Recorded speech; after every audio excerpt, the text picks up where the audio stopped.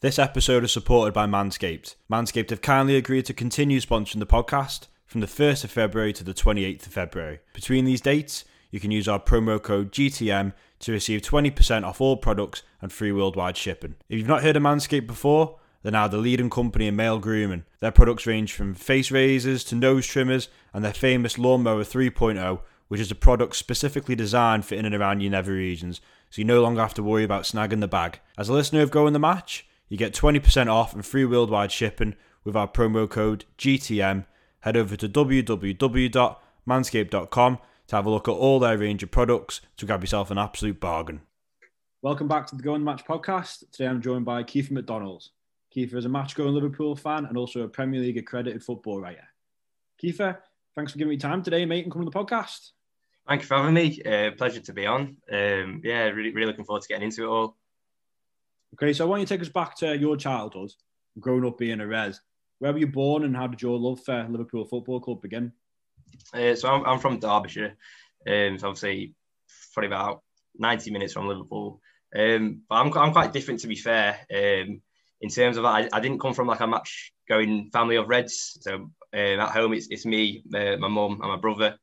So obviously my mum wasn't really into football. And then obviously my brother and me it was kind of like left to find our own, entertainment and whatever. And obviously as young lads, everyone has a go at football, don't they? And whatever. And obviously through Sky Sports and whatever, like I say, my childhood wasn't going to the match. My first match was, I think I must have been about 13 or 14. So, it was a long time to wait, but yeah, so I just grew up with my brother, whatever, watching the likes of Gerrard, Alonso, all them kind of on TV, and that's kind of how I fell in love with Liverpool. What was it about Liverpool, would you say, that made you support them? Because obviously I've kind of got a very similar thing with living on the Isle of Man. We can kind of really support who we want because there's no Premier League clubs obviously over here.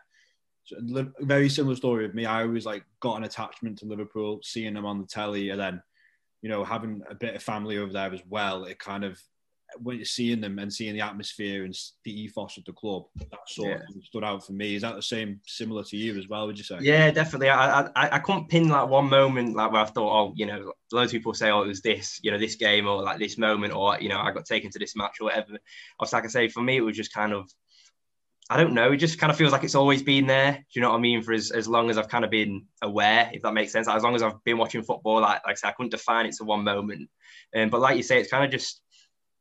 Obviously, everyone will say the same about their club. It's a perfect club. But I just feel like Liverpool kind of embodies a lot of, just kind of in societal things as well. Do you know what I mean? Like it's just got kind of the right stance on it and a lot of things. And yeah, just kind of the club that kind of fitted for me. And, like I say, growing up now and getting older and whatever, never looking back on that decision. So what was the first match you went to that you can remember, and anything you can remember from your first match day experience? Yeah, so like I say, obviously it was, it's me and my brother and my mum at home. So obviously kind of got the Liverpool bug off my brother, who kind of didn't pursue it.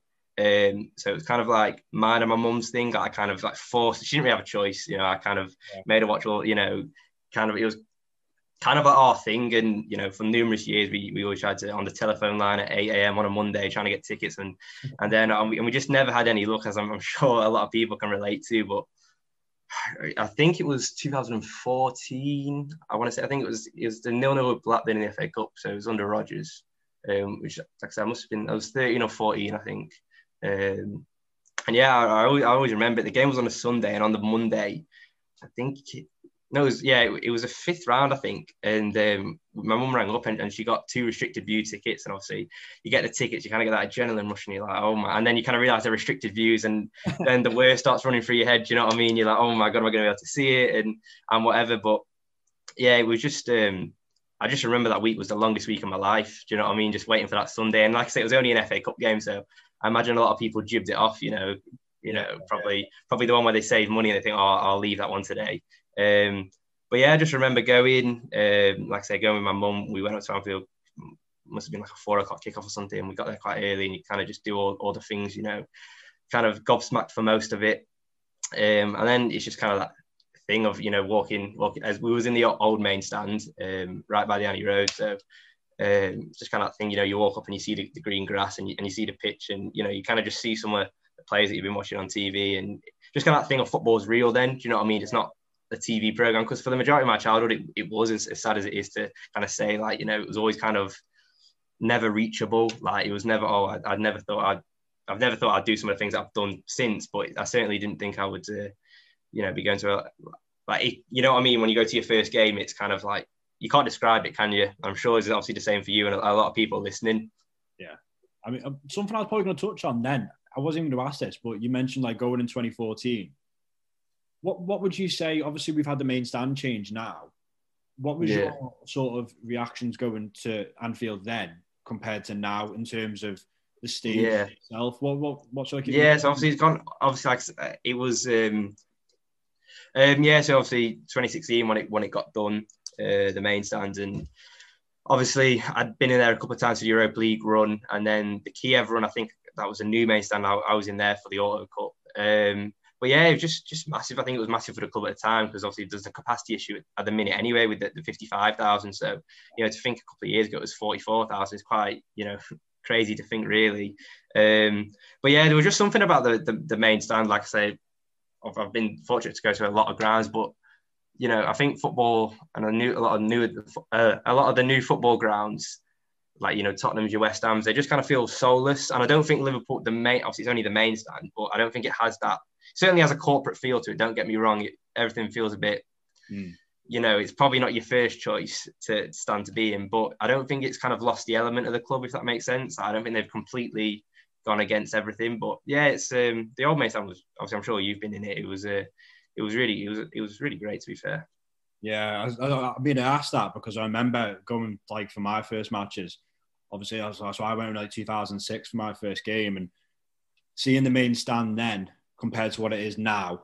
And I mean, I was watching at the end of the Storm, the documentary that they've obviously just done on us winning the league, and then they show clips in there of going up to the tunnel and seeing what it was like. And it took me back to just actually when I first started going, I was like, times have properly changed, haven't they? So it is strange when you watch documentaries like that and you go, that's what it was like. Obviously, I think like much like yourself, like not moving to another ground, to another place has been such a great decision by the football club. But it is a bit of an interesting conversation, isn't it? I think definitely as well, like you say, probably the only gutting thing is probably like the tunnel. Like, I know the new tunnel's like fantastic and whatever, but there's just something about those old compact tunnels, like the ones you've had at Highbury and whatever. Just this, I think Goodison's a very small tunnel. It's very all on top of you. There's just something as a football purist that just so great about that the kind of tunnel and the way it kind of brought up and everything. But I mean, this one's just as good anyway. Like an intimidation factor, isn't it? So what does the standard match day look like for yourself now? Because obviously, as we discussed, like for me coming from the Isle of Man, me and my mates, we probably have a certain routine in terms of pubs that we'll go to when we get off the boat, depending on what time kickoff is. So do you have a certain routine yourself? Yeah, like it's similar to you kind of thing, depending on what time it is. But kind of, if we just take a 3 p.m, for example, it would kind of be, so we'd go into town. Obviously, I live in Manchester, so I'd get the train to Liverpool. And then there's kind of about 10 of us, the lads who I'd do the European aways with. So there's Matty Johnson and whatever. And we kind of go to McHale's in town, which is just on Lime Street. And Dash has been our bar for like the past kind of, good couple of years. And we just always go in there. We'll probably get there for like 11:30, and then watch the early kickoff, and then probably stay there till about 2. Then go to the ground, have another pint in like the church or the 12th man, and then probably go in about 2:45 to 3 kind of thing. But obviously, if it's a 5:30, they're honestly hands down the best kickoff times. So you've got the whole day on the ale. Do you know what I mean? It's superb. And then obviously you come back into town and everywhere's karaoke, disco. So they're just fantastic. The 5:30s. So obviously the situation we're in now with COVID, obviously can't go to the matches and stuff. Yeah. Talking about the match day though, your routine and everything, is that something you probably miss just as much as going? Like, I think, like I say, I was speaking before we went live just about, the kind of, not the buzz has gone this season, but obviously it's quite hard to replicate as like a match going fan, that buzz around the field. And like I say, it must be the same for the players. You've seen a lot of freak results this season. But just as big as the thing is, like, the social element of it, seeing your mates, and especially in a time, like you say, at the minute where it's literally gone from this time last year, you can go out and do anything to, you can't even mix with some households now. It's kind of, a lot of people, football was their kind of, for a lot of young men as well, football was their kind of, thing. And I know a lot of people who've struggled with it, and I think it's a collective. Like I say, a lot of people have felt the same, because I don't think you can replicate that, that feeling you get at football. There's just something about it, isn't there? It doesn't matter if you go on your own or you go with 5 mates. It's just kind of that feeling of like everything, and as cliche as it is, for a lot of people, like everything's just forgotten for those 90 minutes. Yeah. And it's kind of like the world just stops, doesn't it? And like now, obviously, it's something to obviously look forward to as well. Like for myself, like, working all week and you're going to go to the match on Saturday. It's something to look forward to, isn't it? Yeah, especially for me, like whilst I've been at university, it's always been like, it's never been like the 17th or the 24th. It's always like, right, if I get this week done, then it's Wolves at home, then it's Chelsea away. Do you know what I mean? And then it's PSG. Do you know what I mean? I always use it as a bit of like a thing to look forward to, and you kind of breaks down your week, like you say. And for a lot of people, like I say, I imagine they're missing it terribly, which is, I can't see us being back in grounds in 2021, as sad as it is to say, especially at full capacity. We might see a couple of thousand towards the back end of the year. But, certainly, hopefully this time next year, things are looking a bit more normal, and that kind of, match day routine, because even like I say, at the minute, you can't even go, well, especially here in England, you can't even go in the pub and watch it. You can't even watch it with your mates. You can't mix households. So it's like, you've literally got the match for 90 minutes and then you turn your telly off and you go and cut your tea. Do you know what I mean? There's nothing else to do. Yeah, the social element's gone of it. And I suppose I think we could probably all say we probably took it for granted, didn't we? Well, I was saying to you again before we went live, the Atletico Madrid game, there was a few murmurs that, footy was going to come to an end the next day or whatever.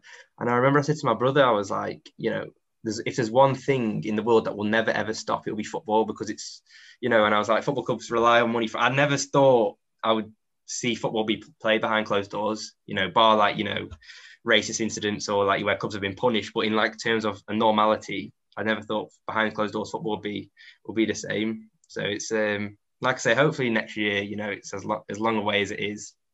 It's a bit more normal, but like I say, it's just in general, like I think that's why you've seen so many mad results this season. The Villa 7-2. I don't think that happens. No. The United 6-1 at Old Trafford with Spurs. I don't think that happens. And then it's like even like the 0-0 United at Anfield. I don't think that's a 0-0. Our record against the top 6, at Anfield in the past kind of 4 or 5 years has been phenomenal. Do you know what I mean? Like it's not great, is it? So I know you've done your fair share of away days over the years. Yes. Got any particular grounds that you've enjoyed going to? So to start domestically, Southampton's always a good one. Like the Leicester, kind of Burnley, they're kind of good ones. I think because obviously what's happened, we've been obviously the Shaqiri one we had the other year. That was an 3-1. That was decent. Like I say, Leicester was fantastic. They done it a few times, but the Boxing Day one, the other year one, Trent was just played out of his skin. Do you know what I mean? There was just something about that night. But obviously then in terms of going, I know you've done a few of the European ones. Probably like my favourite ground I've been to is probably Bayern Munich. Yeah. Because for me, like I said, growing up watching footy on the telly, to like be stood outside the Allianz and then stood inside it, it's kind of a bit of a pinch me moment. Do you know what I mean? It's kind of like, Jesus.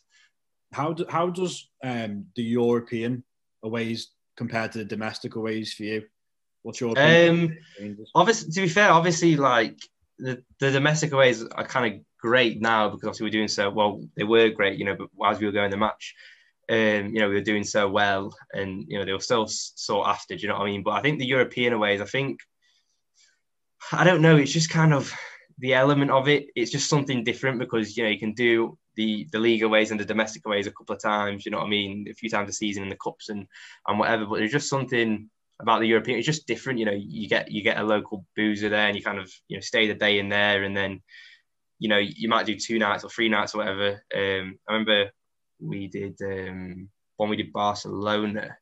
I think we did 3 nights. Yeah. Certainly when we did the final, we did 4 or 5 nights, and that was just like, okay, there's a point where you miss your own bed, but there's there's just like, it's just like a lad's holiday. Do you know what I mean? That's the best way I compare it to. It's just you get up, ale, go to bed, ale. Do you know what I mean? There's just everything that you'd want from football, and then at the end of the day, 9 times out of 10, if Liverpool win, it tops it off. But I mean, if they don't, it doesn't ruin your day or your trip. Do you know what I mean? You just get back on the ale. Like Keith Salmon said in our first episode, there's nothing better than watching Liverpool win in Europe. And Nothing. I'd say the same with you. I think like the Europeans, you just end up going on some mad adventure, and it's like, end up going to some places that are just mad. So like when we did Roma away, so we'd gone from the Isle of Man to Manchester to Bulgaria. We were in Bulgaria for like 2 hours, Bulgaria to Rome, and it was like just to save about 50 quid. But we just end up. Yeah, that's it. We never would have gone to Bulgaria if it wasn't for that route. And then on the way back, we did like Roma to Lisbon. We had like a night out in Lisbon, and then like 3 hours later, got a plane to Manchester. It's like you just end up on. You wouldn't do those on a domestics, would you? I remember I was trying to explain it to my mum once. She said to me, I think one of them we went by Dublin. I can't remember which one. And she said to me, she was like, Dublin's the complete opposite way to where you're going. She was like, and I was like, yeah, I know. And she was like, why are you doing that then? And I was like, well, it saves about £12.50. Do you know what I mean? Like, all adds up, it doesn't, it's beer tokens. But yeah, it's just mad. I remember when we did the final, there was a few of us, and on the way back, we went Madrid, then Faro in Portugal, and then we were there to Dublin, and then Dublin to Manchester. But when we were in Portugal, and we must have had about an hour and 30 minutes. And this lad was like, oh, there's a really nice beach around the corner. He's like, we'll go there for a bit. Anyway, he ends up saying it's a 5-minute walk. It wasn't a 5-minute walk. It was about 25-minute drive. So we ended up getting Uber. We must have been on the beach for about 35 seconds. We get on the beach, sun, do you know what I mean? And then as soon as like we got there, it was time to go. And it was just like, we're just in this middle of the beach in Portugal. It was just like, how are we here? Do you know what I mean? It's just mad. Like, but then again, the domestics, you know, they're just as good. And obviously you say like, domestically, doing so much better now. But yeah, I'd say like for the majority of the domestic aways I've done, we've lost, but we've had a great time because you know, like doing Burnley, like you mentioned there, like the away ground, it's in the cricket club. It's like the cricket club is good. Shout out to the cricket club. The cricket club is great. It's crazy, isn't it? But you just wouldn't expect that. So like the domestics are just as good. But, yeah, especially if you get the training, like it's just, especially all the coaches are quite good. I remember last year we done West Ham, and I went with my mate and his dad on like it was a coach. It was like 3 coaches combined. So it was some of the Spy and Cop lads, and it was just like it was Spirit of Strength. I think was on there as well. It was honestly the worst part of it was the match. Even though we won 2-0 or something, it was like I just wanted to get back on the ale. Do you know what I mean? It was just fantastic. That's what you miss. You know, you miss the coach journeys where everyone's singing along, and you know, especially last season when it was like every week it was like 25 points clear, 20 points clear. Do you know what I mean? It was just great. So you talking about away days and stuff there. What's the sort of like maddest story you can give us from going to the matches? See, when you sent me through these questions, I laughed at this one, and I'm not sure. I would be surprised if you haven't seen it, but it was actually only done Atletico Madrid away, and I went with a lad called Ellis, and so me and him flew out on the day, I think. I went with another lad called Jimmy, and so basically we went in the square of Madrid. I can't remember what it's called. And we were in there, the Plaza Mayor actually it's called. And we were in there all day, you know, everyone's boozing, whatever. And honestly, it must have been, we went to this shop and it must have been about €1 for a pint can. So obviously we just wiped the shop clean, do you know what I mean?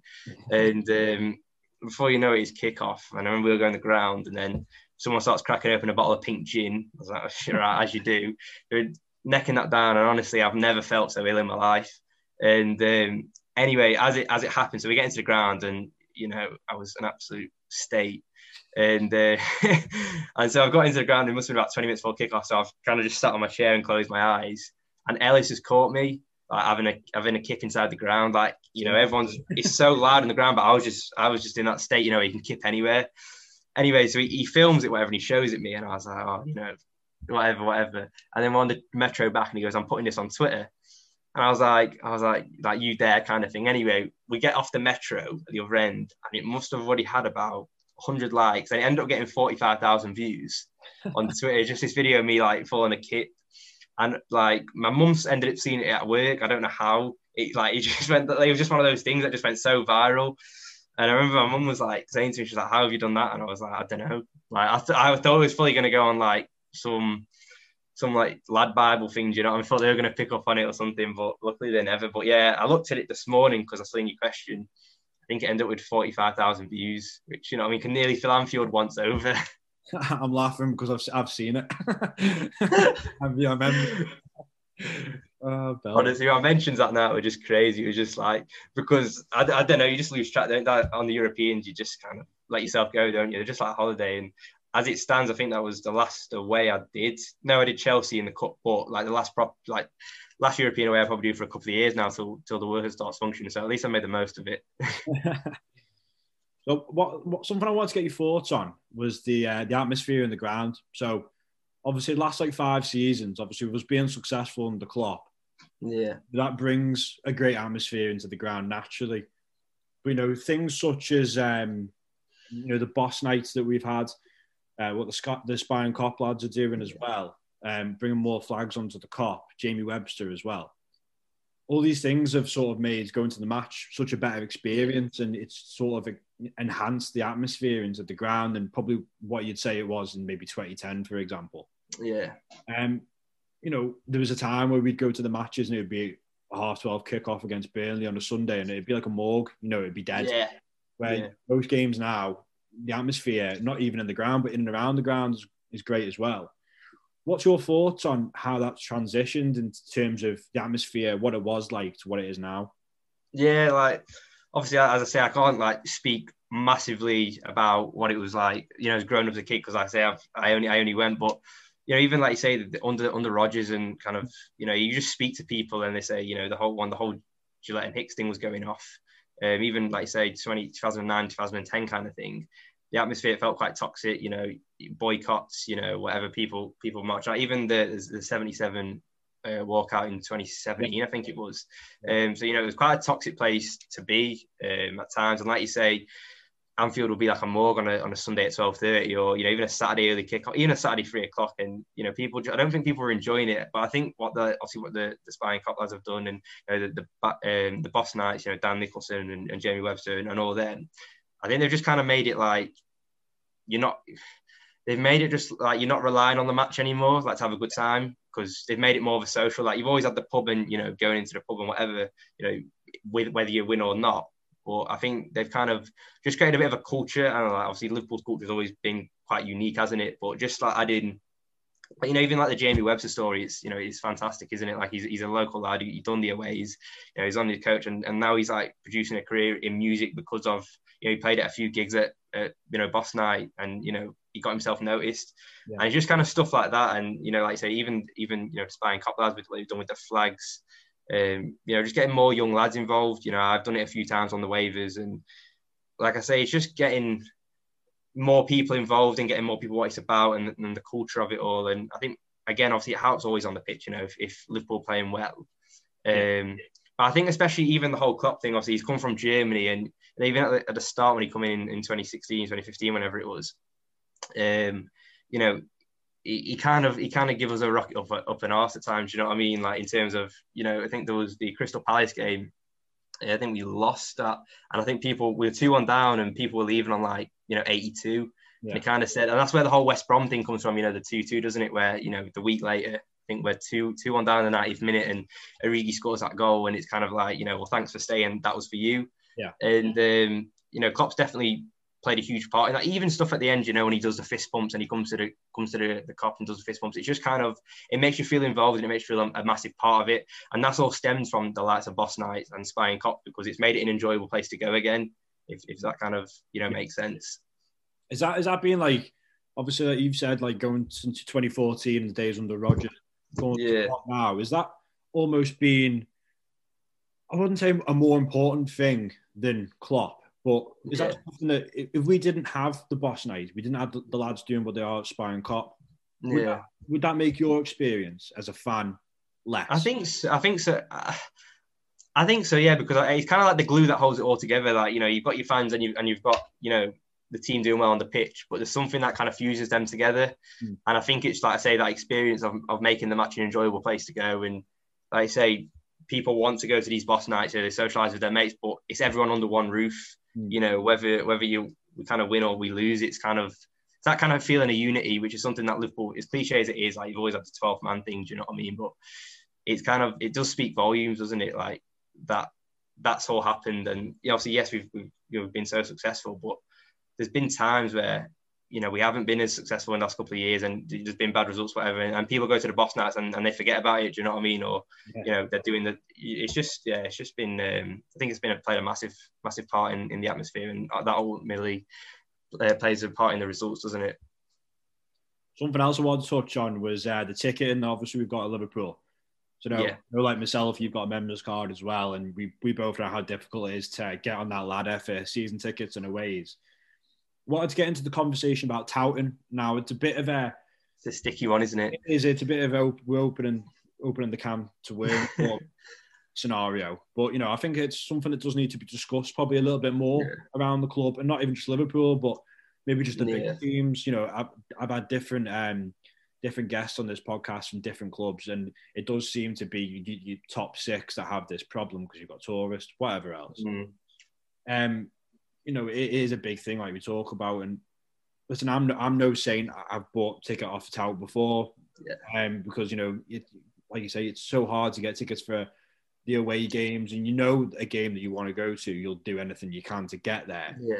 What's your thoughts on touting in general, and what do you think the club could do better to stomp it out?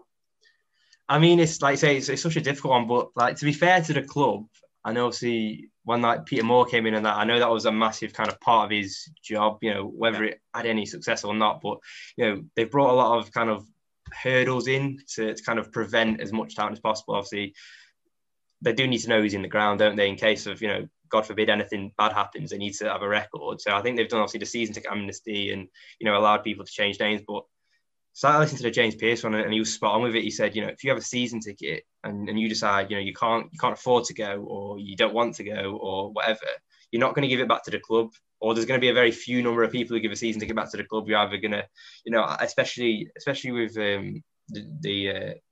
the Premier League last year, as we were doing well, I know people getting season tickets they've used for 5, 6, 7 years, taken off them. The fella was like, I'm going to this game now, we're doing well.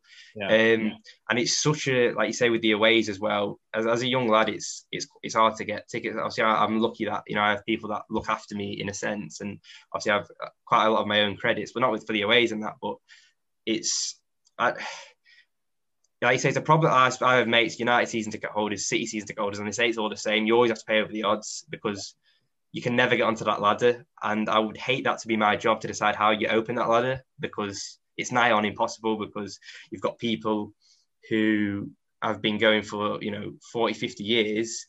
And then you can't all of a sudden just say, to make it fair, because we're going to give you less season ticket, less away tickets, and give 100 tickets to just season ticket holders with no credits. It's such a difficult way, and especially with the supply and demand of Liverpool at the minute, and top clubs, and it's because of how well we're doing, you're always going to have that demand. So for touts, it's kind of like a perfect world, because they're always going to, if you don't buy a ticket off a tout, so if you stick to your morals and say, I'm not buying that ticket, I'm going to hold out and pay face value, he'll just sell it to someone else. Do you know what I mean? So you're not really, you might think that you're being good, but you're not even stopping the problem. The only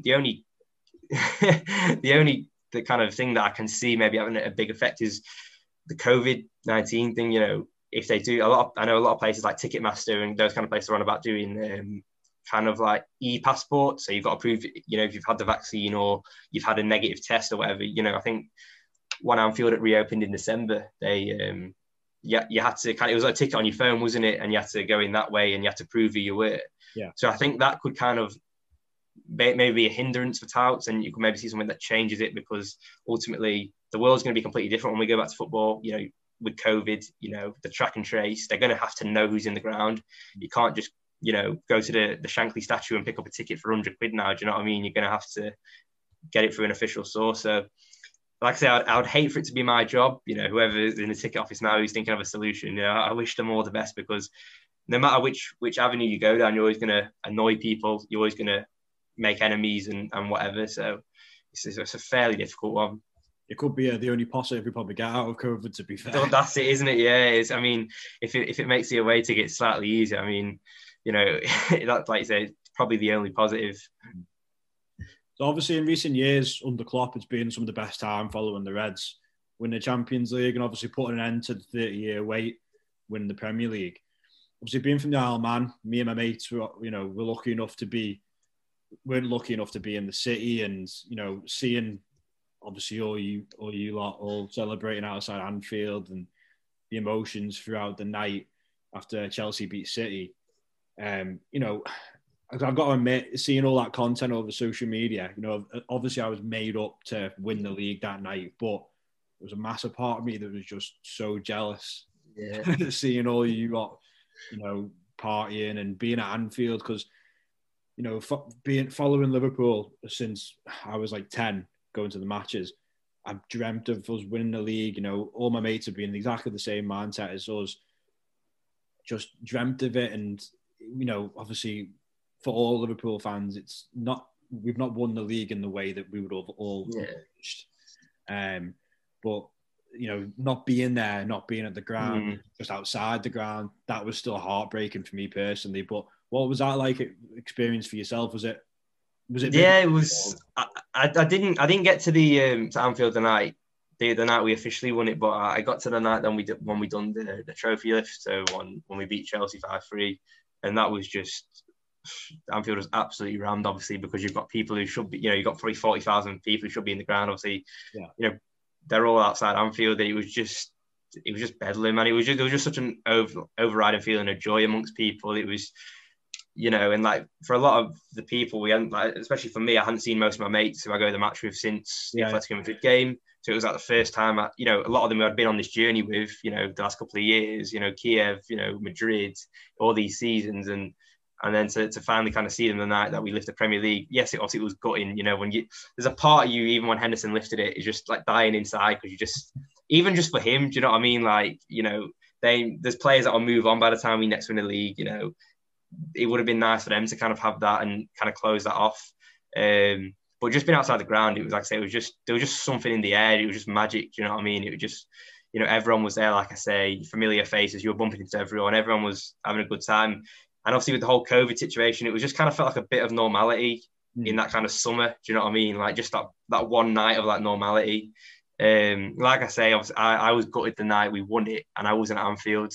But like I say, it was kind of nice for me because I was at home with my mum and my brother. And obviously my mum, kind of who I first went to my first game with, she kind of took me. And, that's kind of who I went my early years with, my mum.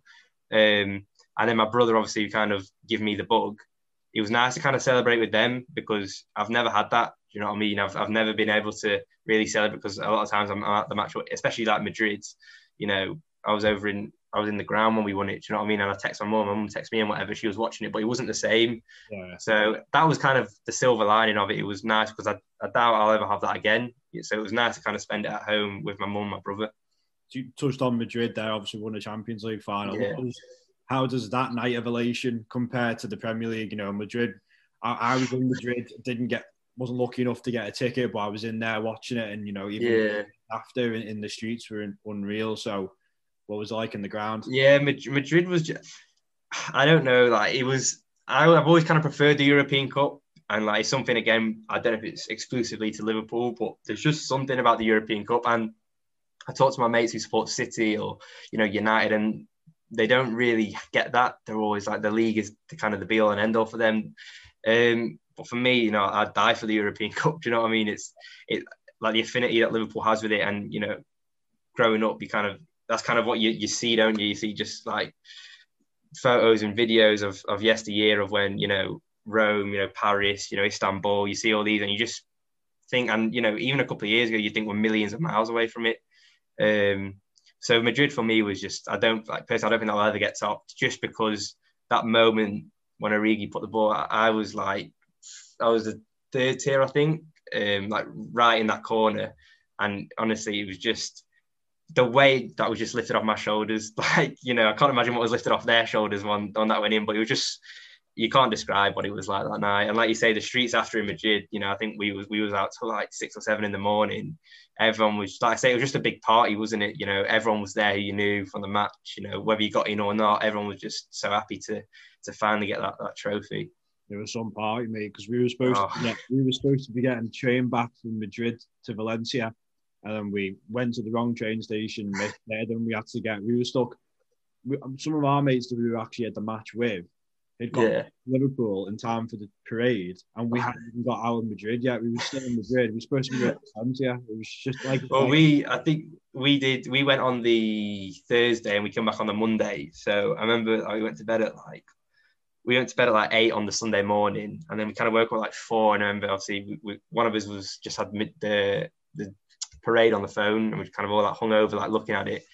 And then like, I think I got home on the Wednesday because I just by doing legs of the trip, and it was like a good holiday. Do you know what I mean? It was 7. I was gone for 7 or 8 days, but like you say, it was just like fantastic. And even like people who didn't go and they had the parade back home. I know a few lads who just didn't get tickets and they didn't want to go out, but just to have that parade, you know what I mean? That was for them. That was like their kind of thing, because everyone, the lucky people had Barcelona. I know a lot of people said for them that night it was won. Do you know what I mean? Like they didn't need Madrid. Well, obviously, but Barcelona was like the night that wouldn't top it. And then for the people, obviously, who stayed and stayed in Liverpool, they got the parade. So I kind of think everyone kind of won with that. Do you know what I mean? Definitely. Yeah. So as I mentioned at the introduction of the pod, you're obviously a Premier League accredited football writer. I know that's something pretty recent as well for you. Is that something you've always wanted to do, go into that media side of things, and how much you enjoy doing that? I'd love you to repeat that, Premier League accredited writer. That sounded fantastic. It's just something that's come about probably in the last kind of couple of months. So I'm doing sports journalism at uni. And so, I've just kind of combined, Liverpool and kind of my degree, and it's kind of just seeing where it's taken me. And I've done I've done some really cool things. I've done a placement at the Echo in first year of uni. That was 2018. That was with James Pearce and Ian Doyle, top journalists for Liverpool. And that was just like surreal. That was, I went to Klopp's press conference, and again, there's a photo of me when I'm putting my phone on his desk, and I'm just there like looking in his eyes. Like, I'm just starstruck. I don't really get starstruck, but for me, that was like when Klopp walked through the door at Melwood, and he's there. And it's just like the fact that he's real. Do you know what I mean? Like you think you'll never think you'll come into contact with him, but that was just, for me, that was like the time I knew that I wanted to do media. And I've done like stuff with the Anfield Rap lads, did that last year. And then like even more recently, I've covered the women's game at Anfield. That was a Merseyside derby at Anfield last year, and that was in the Anfield press box. And that was like, again, a pinch me moment. And then obviously this year I've gained my accreditation from the Premier League and the EFL. So I've been lucky enough, been one of the lucky few to get into grounds behind closed doors. I mean, it's quite a grim experience, but it's also a very like privileged position. I do think I'm very lucky, and fingers crossed that it's the start of like what I'll be doing for kind of the foreseeable future. So what's the sort of end goal for you that you'd probably look at? You'd probably look at people like James Pearce working for the Athletic and all the lads working at the Echo. Is that like your the target? That's the goal. Yeah, to have, when anyone ever asks me, I always say to be paid to watch Liverpool or to be paid to write about Liverpool. And like, the day I get that first piece of money for writing about Liverpool, I think, right, I'm doing something right. But that's probably the end goal, to do something, alongside that, report on Liverpool or whatever, or even just take it in different directions. Like, a mutual friend of ours is Keith Salmon, and obviously, he's done his book, hasn't he? And he's been someone who's been, absolutely top with me. I think first time I messaged him would have been like 2018. I remember I bought his book and I messaged him, and I was just ecstatic to get a reply from him. And then ever since then, I've just become, really good friends with him. He's got his little lad Charlie, hasn't he? And I've seen them about whatever. And like I said to you in the intro, didn't I? Twitter it's not a great place at times. It can be quite toxic, but for what I've done, and obviously it'd be the same for you with your podcast, it's great for exposure. And there is actually some really decent people on there who can help you and take time out and whatever. Especially I found, obviously, like especially over the weekend, when I covered Goodison for Everton versus Newcastle, and obviously even as a Red, it was a bit of a like to be at Goodison. Do you know what I mean? For behind closed doors, it was kind of a bit surreal, but like the amount of messages I got from people, just from lads from the match who I've met through Twitter and whatever, they're just all top. Just it gives you that bit of encouragement. Do you know what I mean? Like, I just remind you, Twitter is actually a decent place at the bottom of it, and it can help you do some good things. Because like, if it wasn't for Twitter, I don't think I'd be in this position as mad as it is, because it all helps with exposure, doesn't it? And getting your content out, and